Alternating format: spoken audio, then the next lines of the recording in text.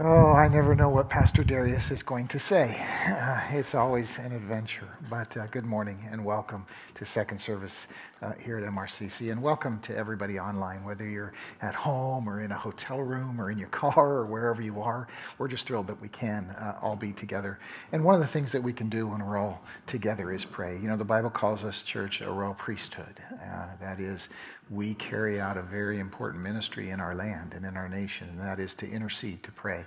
So can I ask you, would you bow your heads with me? Let's pray together for our country, for our world, for our community. Father, we come to you this morning recognizing that you're the answer to our afflictions, Lord, that you are our healer, that you are the one who restores not only our body, but our soul, our spirit, our hearts and minds. And we come to you this morning, Lord, praying that you would heal our land, heal our world of this virus, God, that you would wash away not only the virus, but the fear of the virus. God, we pray that you would deliver us from it.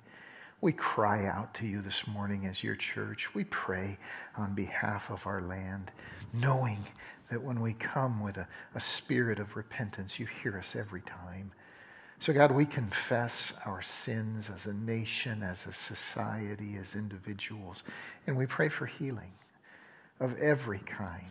Lord, we pray especially this morning, God, for those of us who are struggling with jobs or businesses, Lord, that in this season there is so much to be afraid of. Help us to remember that when we seek first your kingdom and your righteousness, you have promised to provide for us. Thank you, God, that this season is passing. Or the news about vaccines and stuff, it just lifts our heart. It gives us hope that sooner rather than later, we'll be able to put this season behind us. And God, we thank you that when that day comes, when we're telling our grandkids about 2020, Lord, thank you that we'll be able to say you were faithful, that you saw us through, that you enabled us to overcome. We ask your blessing this morning as we open your word together. Help us to hear your Holy Spirit, we pray. We ask it in Jesus' name. Amen. Amen.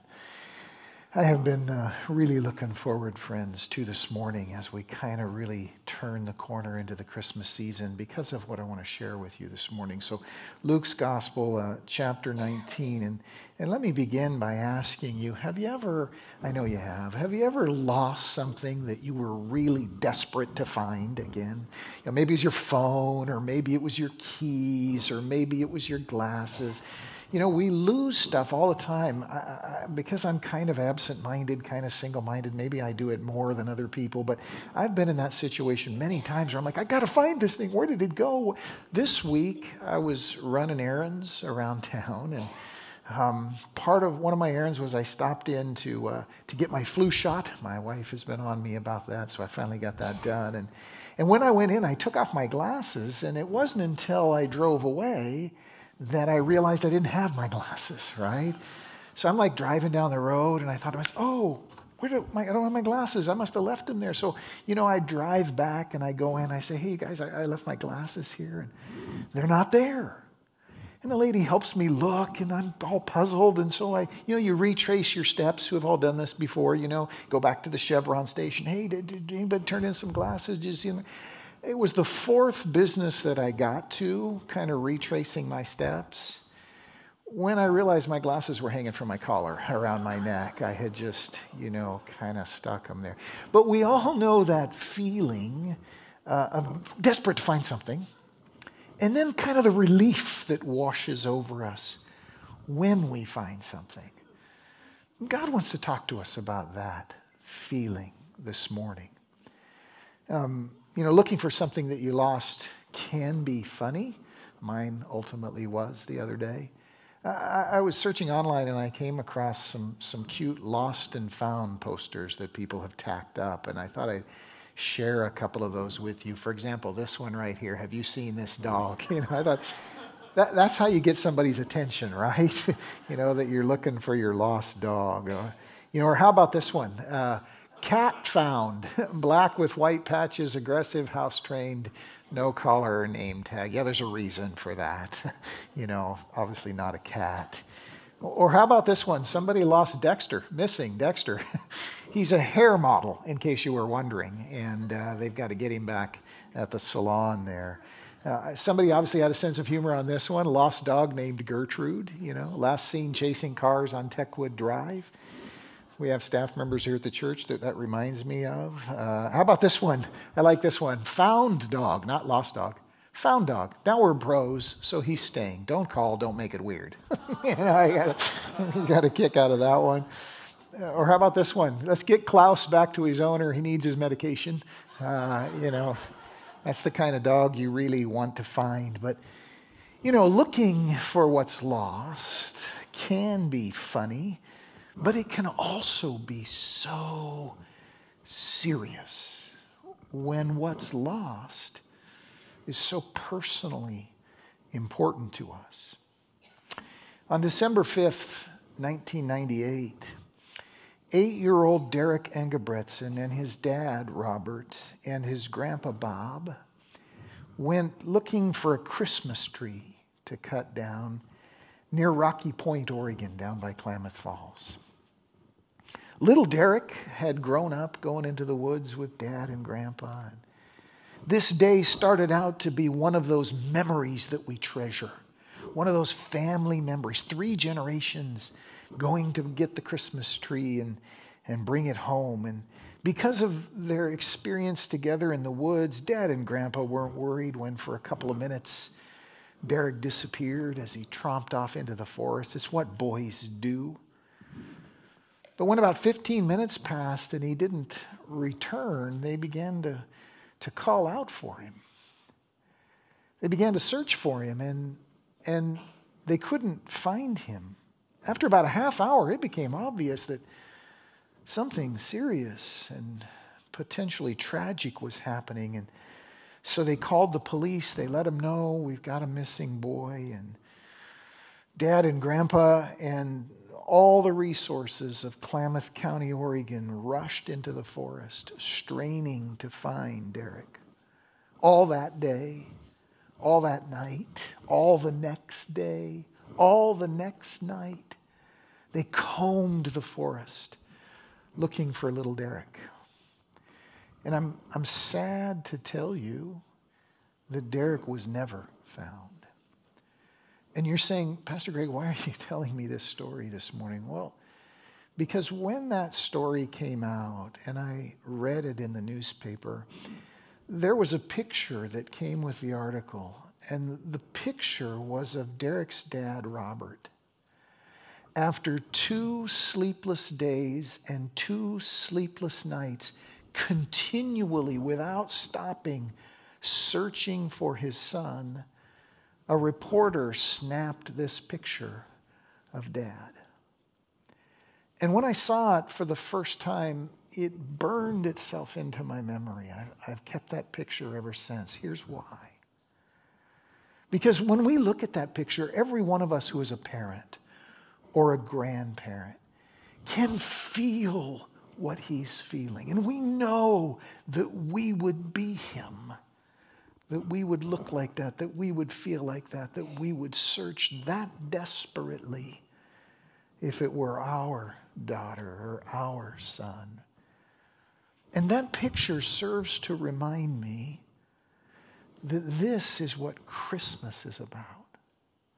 A Father God seeking lost sons and daughters.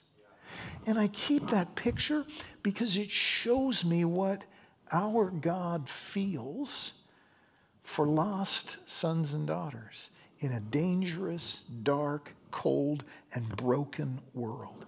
This picture helps me understand what God feels for all the lost sons and daughters he is seeking.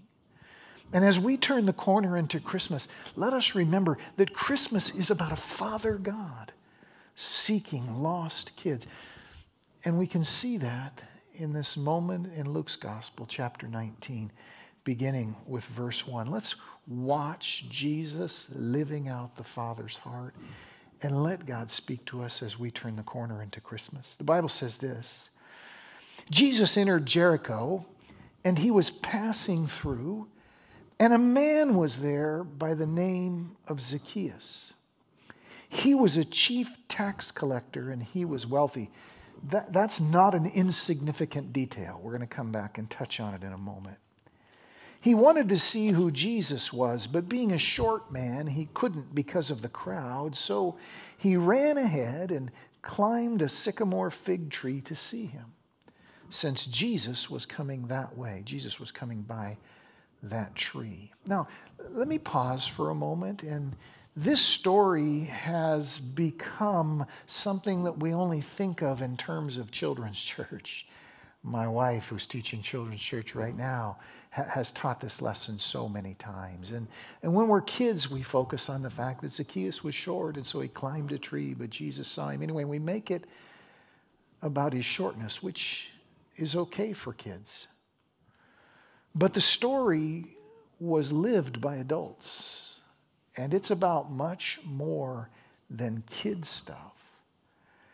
And let's watch closely what happens here because it has immense significance. Notice, first of all, that this man, Zacchaeus, he's identified as a chief tax collector.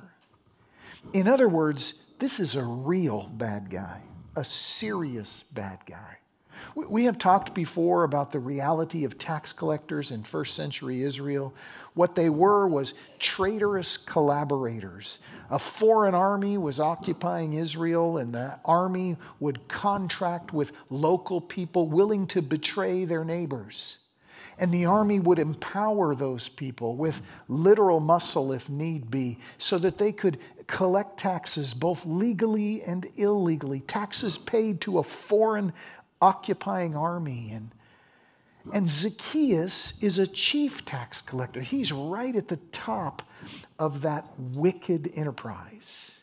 Imagine how you would feel about him if he was doing this kind of thing in your community. You know, if we just get a little crazy for a moment, maybe China comes and occupies the United States, and 2 doors down from you, one of your neighbors becomes a public collaborator with them, reporting on you and your kids and your family, and then participating in the seizure of your property and your wealth. Imagine how you would feel about them. Well, that's who Zacchaeus is. He's a real bad guy. And that extortion racket that he was a part of, that often involved violence. That's who this Zacchaeus fellow is. Ask yourself how you would feel about him. And then as you do, ask yourself this. Would you ever imagine that such a man would be curious about Jesus? You see, here's what Hollywood has done to us. Hollywood has clubbed us into believing that all villains are one-dimensional, that they're just bad guys with black hearts. And that way, it feels okay when we blow them up or run them over or defeat them in some power encounter. But the reality is that bad guys are people, just like you and just like me. And that bad guys are even sometimes, maybe often, curious about Jesus. Think that through for a moment.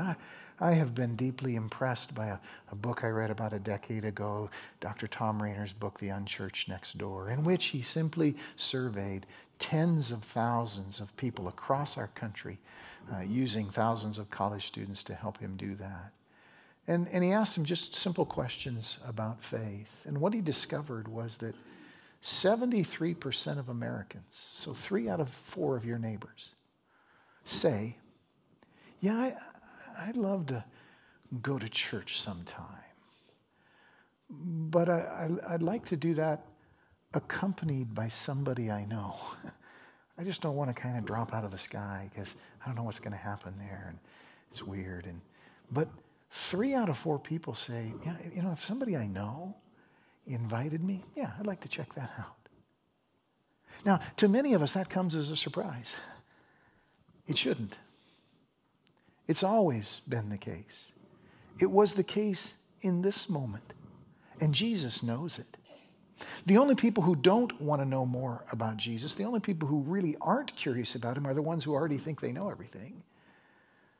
But the rest of the world is curious about him. Now, Zacchaeus seems like an unlikely candidate for faith. When you look at his life from the outside, his choices, his lifestyle, the crowd he ran with, you would say to yourself, well, he's not interested. And we'd be wrong. Because in fact, this man, with his background and his nature, despite his lifestyle, despite his failures, despite his choices, he's still seeking to know more about this man, Jesus. Let me ask you this morning, who are the people you're sure aren't seeking? You may be wrong. Lots of people were wrong about Zacchaeus. I remember when I was a young man in the military, and I think God laughs to this day because my dog tags were stamped atheist. And I would be the first person to argue with you if you confessed your faith or talked about being a Christian or talked about God. I'd just be all up in your face. You're so stupid. You're so dumb. If you knew the facts, you wouldn't be there. But the truth of the matter is, even then, I was seeking. And many people would have considered me to be far from a candidate for the faith. And look how that turned out. Jesus knows this. And so, look at verse 5. When Jesus reached that spot, he looked up and he said to him, Zacchaeus, come down immediately. I must stay at your house today. Now, don't miss what's happening here. Jesus hasn't called him to repent. Jesus hasn't pointed out his errors. Jesus hasn't engaged in an argument with him over whether he should be collaborating with the Romans or not. He's just noticed him and his curiosity. And he's invited himself to his house. In other words, church, don't miss this. Jesus completely overlooks this man's lifestyle in this moment. He looks right past it. He knows that faith doesn't usually begin with changed behaviors or even a changed mind, but it begins with curiosity. It begins with interest. It begins with seeking.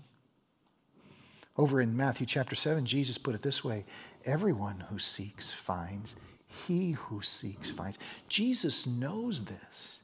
And so when he sees Zacchaeus, he immediately responds to him. And don't miss the significance of how he responds. Jesus' desire to stay at your house today is scandalous. To go have dinner at the home of a traitorous collaborator, a known criminal, even a man involved in violence, not to mention theft. But Jesus says, I want to come to your house today, Zacchaeus. It's a scandalous moment. Jesus' audience in this moment would have been angered, outraged, or at the very least confused. Jesus, him? With his crowd? His house? Really? I thought we weren't about that. Once again, I think back to when I was a young man, and my uncle from a distance saw my curiosity. So he sent me a little book about Jesus. He said, Greg, while you're exploring what's real and what's true in the world, be sure you give Jesus equal time. And I sat down and read that book in May of 1985 and outside of Belfair, Washington, and that was the day that I became a Christian. What did Paul see? Did he see my righteous lifestyle? No, I can assure you he did not. What he saw was my curiosity. What he saw was my interest. The same thing that Jesus saw in Zacchaeus. Let me ask you something, friends. Do you believe that your Savior wants to go to the home of your enemies and have dinner with them? The real one does. Jesus is demonstrating exactly that in this moment. Mike Silva tells a beautiful little story about staying at a house in Nigeria. His family was a missionary family. They were moving from one place to another, and they stayed in this house for a couple of days in the process of that transition. And suddenly, in the middle of the day, there was an unexpected knock at the door. And he opened it to find a smiling, well-dressed older gentleman with cleaning supplies. And the man said, well, I've come to clean your home. And Mike was embarrassed because they didn't know this man was coming, and the place was a disaster. It was midweek with your family on vacation. There's food wrappers everywhere, wet towels, dirty clothes, junk piled in the corners, stuff thrown all over the place. And he felt terrible. And so he said to the man, I'm sorry. He said, we didn't know you were coming, so we weren't ready for you. The house isn't cleaned up for you to clean. I think of my wife. For sometimes, a couple of times, we've had a woman come in once a month and do a little house cleaning. It always made me laugh that Rhonda had to clean the house before the house cleaner came. Well, this guy's feeling that. And he said, we're not ready, I'm sorry. And he writes that the man with a big smile said, no problem, sir.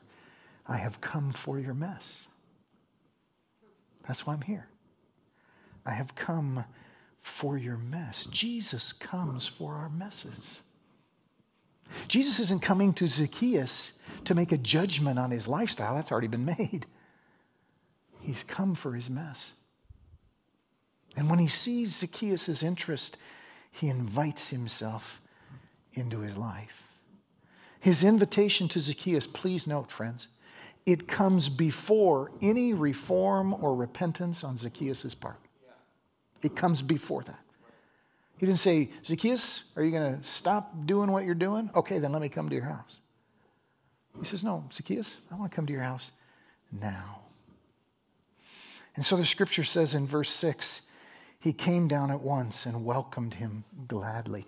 In other words, Zacchaeus opened his life to God in this moment. Somebody has said they won't care what you say until they know you care. Zacchaeus now knows that he's interested in Jesus, but Jesus is also interested in him.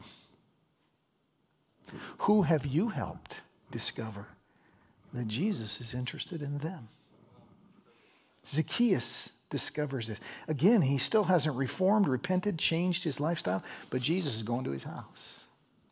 In that culture, to fellowship with someone in that intimate way, was scandalous when that someone was a Zacchaeus. But Jesus knows that the gospel is God offering grace to people who don't deserve it, which is why the Bible tells us in Romans chapter 5, verse 8, that God proves his love for us in this, that while we were still sinners, Christ died for us. Don't miss what's happening here. Jesus is missing a man where he is, meeting a man where he is, not where he should be. Just like he did for me, just like he did for you. All of us have people, several people who helped us come to faith. And Jesus is doing that for Zacchaeus. And the question we must ask ourselves as we watch him do this is, who are we being those same people to? Who are we helping to come to faith? You know, Jesus understands something about Zacchaeus that we forget. The U.S. Coast Guard has put out a manual on drowning, and in it they talk to lifesavers about how to rescue people from drowning. And there are 4 principles in the Coast Guard's materials that every lifesaver must memorize and understand in order to earn the credentials. The first thing you have to understand is that a drowning person can't call for help. You have to watch for drowning people. They can't cry out on their own. Why? They're drowning. They keep going under the water. They don't have enough air. That's why they're struggling. Second, that they can't wave for help. They can't indicate to you that they need help because they're too busy trying to stay above water. So you have to watch out for them. The third principle is that they can't follow instructions. It does no good to give them instructions. In fact, the manual talks about the fact that there is an autonomic nervous system reaction to drowning called the instinctive drowning response that's involuntary, unlearned, and unavoidable. In other words, that person has lost control of themselves. So they can't follow instructions. And then the fourth thing is they can't swim to safety. They need to be rescued. And the whole point of the material is to recognize that a drowning person needs you to meet them where they are. So that Jesus knows that about Zacchaeus. Now, interestingly, this story goes on to tell us that some good people reacted badly to this moment. Look at verse 7. All the people saw this and began to mutter, "He has gone to be the guest of a sinner."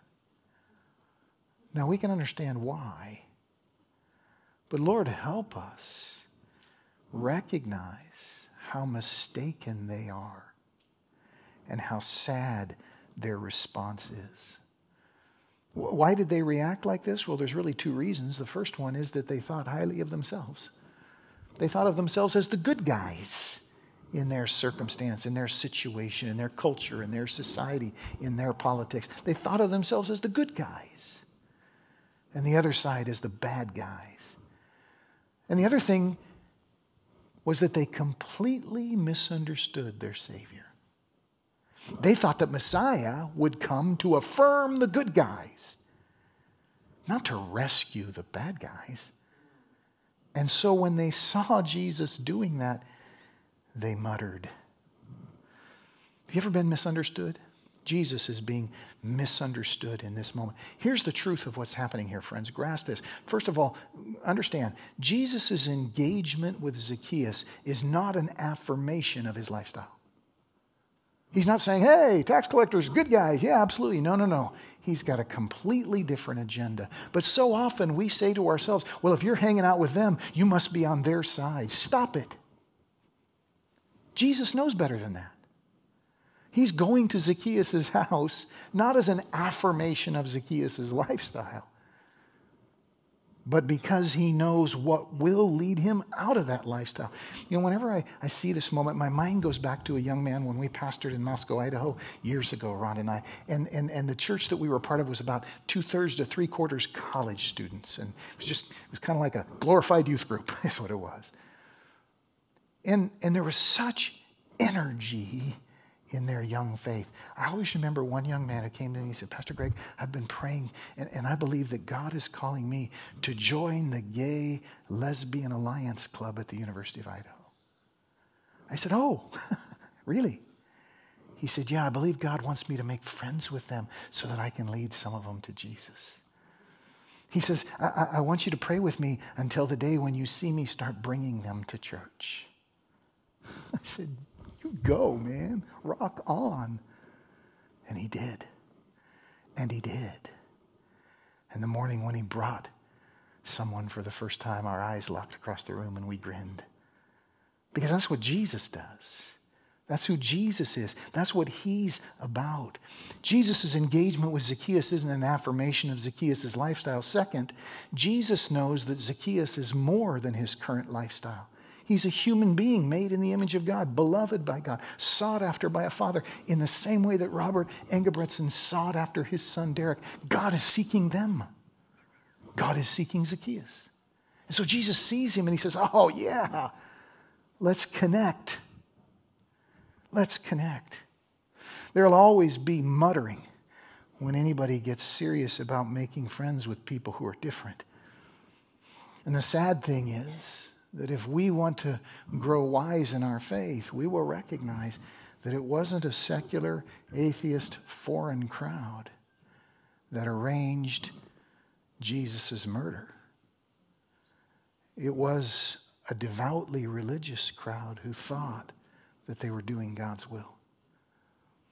Wow.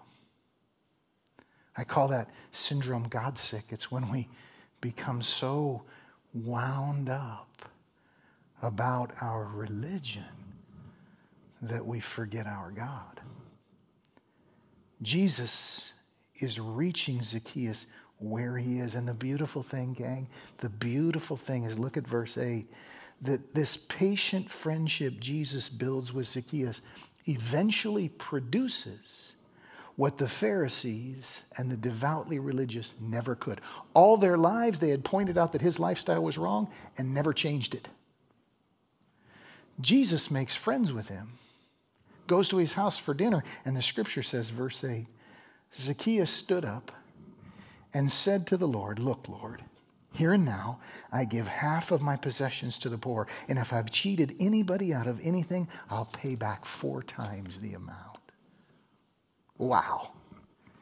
What they couldn't accomplish by shouting him down, was accomplished by Jesus in a moment, in a day of friendship, as he recognized the man's curiosity, treated him like a human being, connected with him in a real way, and then allowed the Holy Spirit of God to do his beautiful work. It's the same way God wants to work in our lives. It's what Christmas is about. Notice that in this moment, Zacchaeus isn't merely being obedient. He's not just following the rules. He's doing much more than that. He wants to make things right. He wants to change his life. He is choosing to be a different man because Jesus met him where he was, in his curiosity.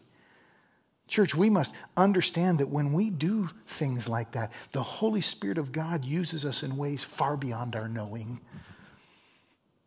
He uses us because we're not alone in this. I'll always remember again when I was stationed in Iceland and in the service and tooting my atheist horn, and a young man was assigned to cleaning the bathroom with me, and we spent half the day doing that, me blasting my profound, obscene music. About halfway through it, he says, "Hey, I got a tape. Can I put that in your player?" And some of you are wondering what a tape is. I'll get back to you on that. But anyway, he put it in there, and he turned it on, and it was rock and roll. He said, "Do you like that?" I said, "Yeah." He says, "Well, it's yours. I'll just give it to you." He knew exactly what he was doing, because it was Christian rock and roll. I went back to my room that night and wow, this is different. And I started reading the liners, notes, the lyrics of the song. What is this? And I get more curious and I start buying more. Ooh, look, what is this? Yeah. See, when we make those connections with people, God uses us. Christmas is about God building bridges to people you wouldn't suspect are interested. If we want to be like him, we'll do the same thing. When we understand what Jesus is doing here, then we understand who he is and what it means to follow him. Please understand, church, that we aspire, we're almost done this morning, to be bridge builders like Jesus for the same reasons that Robert Engebretson went searching for his son, because we know there is a great, real, deep, and dark danger. Because we know that people separated from God are in unbelievable danger. The Bible tells us in 2 Corinthians chapter 5, the Apostle Paul speaking, he says, "Since then we know what it is to fear the Lord. We know there's a real danger. We try to persuade men. For Christ's love compels us because we are convinced that one died for all. So from now on, and this is so important, from now on, hear God in this, friends. From now on, we regard no one from a worldly point of view. We don't put them in the categories and the labels that our culture does. We regard no one from a worldly point of view. We see them as souls, as sons, as daughters, as lost sons and daughters that God is desperately seeking. We regard no one from a worldly point of view because God gave us, you and me, the ministry of reconciliation, that God was reconciling the world to himself in Christ, not counting men's sins against them. And he has committed that message to us. We are therefore Christ's ambassadors, as though God were making his appeal through us. Wow. When we stay in touch with that, everything looks different. Everything looks different. More importantly, everyone looks different. It's easy to look at Zacchaeus and go, he's not interested. He's already chosen his side. He's on the wrong side. He's a wicked man. Let's look for an opportunity. In those days, the zealots were looking for opportunity to ambush the tax collectors. How soon can we kill them? How many can we kill? After all, that's what God wants. He's on the side of the righteous. Jesus comes and says, God doesn't want to kill your enemies. He wants to turn them into your friends. He wants to seek and to save the lost. We know what it is to fear them. Look at what Jesus says at the end of the story, verses 9 and 10. It's beautiful. He says, today, salvation has come to this house, because this man too is a son of Abraham. For the Son of Man came to seek and to save the lost. Praise God. Hallelujah. That's who he is. That's what he does. So we regard no one from a worldly point of view. Let me ask you this morning, who are you tempted to regard as someone who would never be interested in Jesus? Have you considered the fact you may be completely wrong?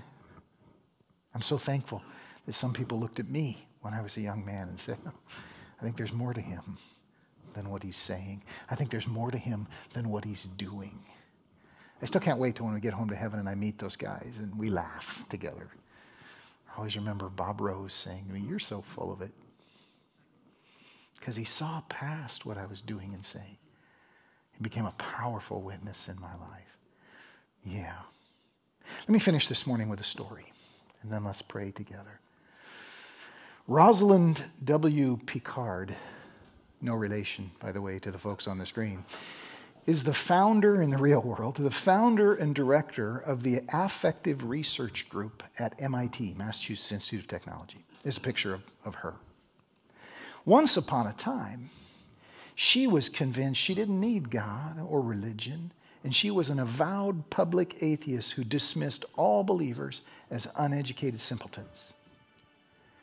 But among the people around her were a few people who she said, in her own words, contradicted her expectations enough that she decided eventually to read this Bible of theirs for herself. And she wrote, when I first opened it, I expected phony stories and assorted gobbledygook easily disproved and dismissed. But that's not what I found. She said the book of Proverbs in particular made me stop and really think. She says, I read through it 2 times, increasingly feeling this strange sense that I was being spoken to. Part of me was irritated and insisted that I'd be happier if I just moved on. But another part of me was getting more and more interested, more and more curious. So much so that when a friend noticed her changed demeanor, her curiosity, she invited her to church and she accepted. And the pastor, who was no one special on that first morning, asked her to ask herself, who is the Lord of your life? And that started a journey for Rosalind. A journey that ultimately led a few months later to her praying and asking Jesus to be her Lord. In her own words, after that, my world started changing dramatically. I lost none of my urge to seek knowledge. In fact, I felt encouraged to ask even harder questions about life, the universe, and everything, because Jesus wants me to. Today, she writes, I know there is a God of unfathomable greatness and love who freely enters into relationship with anyone who seeks him. I used to think I was too smart to believe in God. Now I know I was an arrogant fool who snubbed the greatest mind in the universe, the author of all science, all math, all art, and everything else. Now I live with joy because he met me where I was. Yeah. Christmas is about God meeting people where they are. And we follow him when we notice the curiosity of those around us and begin to invite ourselves into their lives, to make friendships that the Holy Spirit uses to speak life to them. Who is it that you've decided just isn't interested, and so you've said, they're not going to be? Jesus invites you to think again, to pay attention with your spirit to what you're seeing. Matter of fact, as we close, let me invite you to do something simple with me, please. Would you bow your heads with me and close your eyes? And would you simply ask your Father God to bring to your mind a lost son or daughter in your world? Maybe it's somebody you work with. Maybe it's someone in your family. Maybe it's someone in your neighborhood. Somebody you go to school with. Would you ask him to bring to mind that son or daughter that he's seeking? And then would you ask him if there's anything you can do to help him find them? Would you be willing right here and now to pray for that person? Understanding how desperately God is seeking them. Would you be willing to pray for them right now? Father God, we thank you for who you are. Jesus, we thank you for the way you saw Zacchaeus' curiosity and stepped right into it. We thank you for the love that was in your heart when you invited yourself to his house. We thank you for the wonderful story of how that utterly changed his heart and how he chose to follow you, something that seemed impossible until you stepped into the moment. And God, we pray that you would make us like you, that you would send us out into these holidays, into this life, watching for Zacchaeus. We ask you to help us in that way. And we pray it this morning in Jesus' name. Amen. Amen. Would you stand with me, church? In this story, we see our Savior clear as a bell. We see his heart clear as a bell. We please him when we join him. Now may the love of God the Father, the grace of the Lord Jesus Christ, and the fellowship of his Holy Spirit go with you throughout this week. Go with God. Tell someone that you love them. Merry Christmas. Have a great afternoon.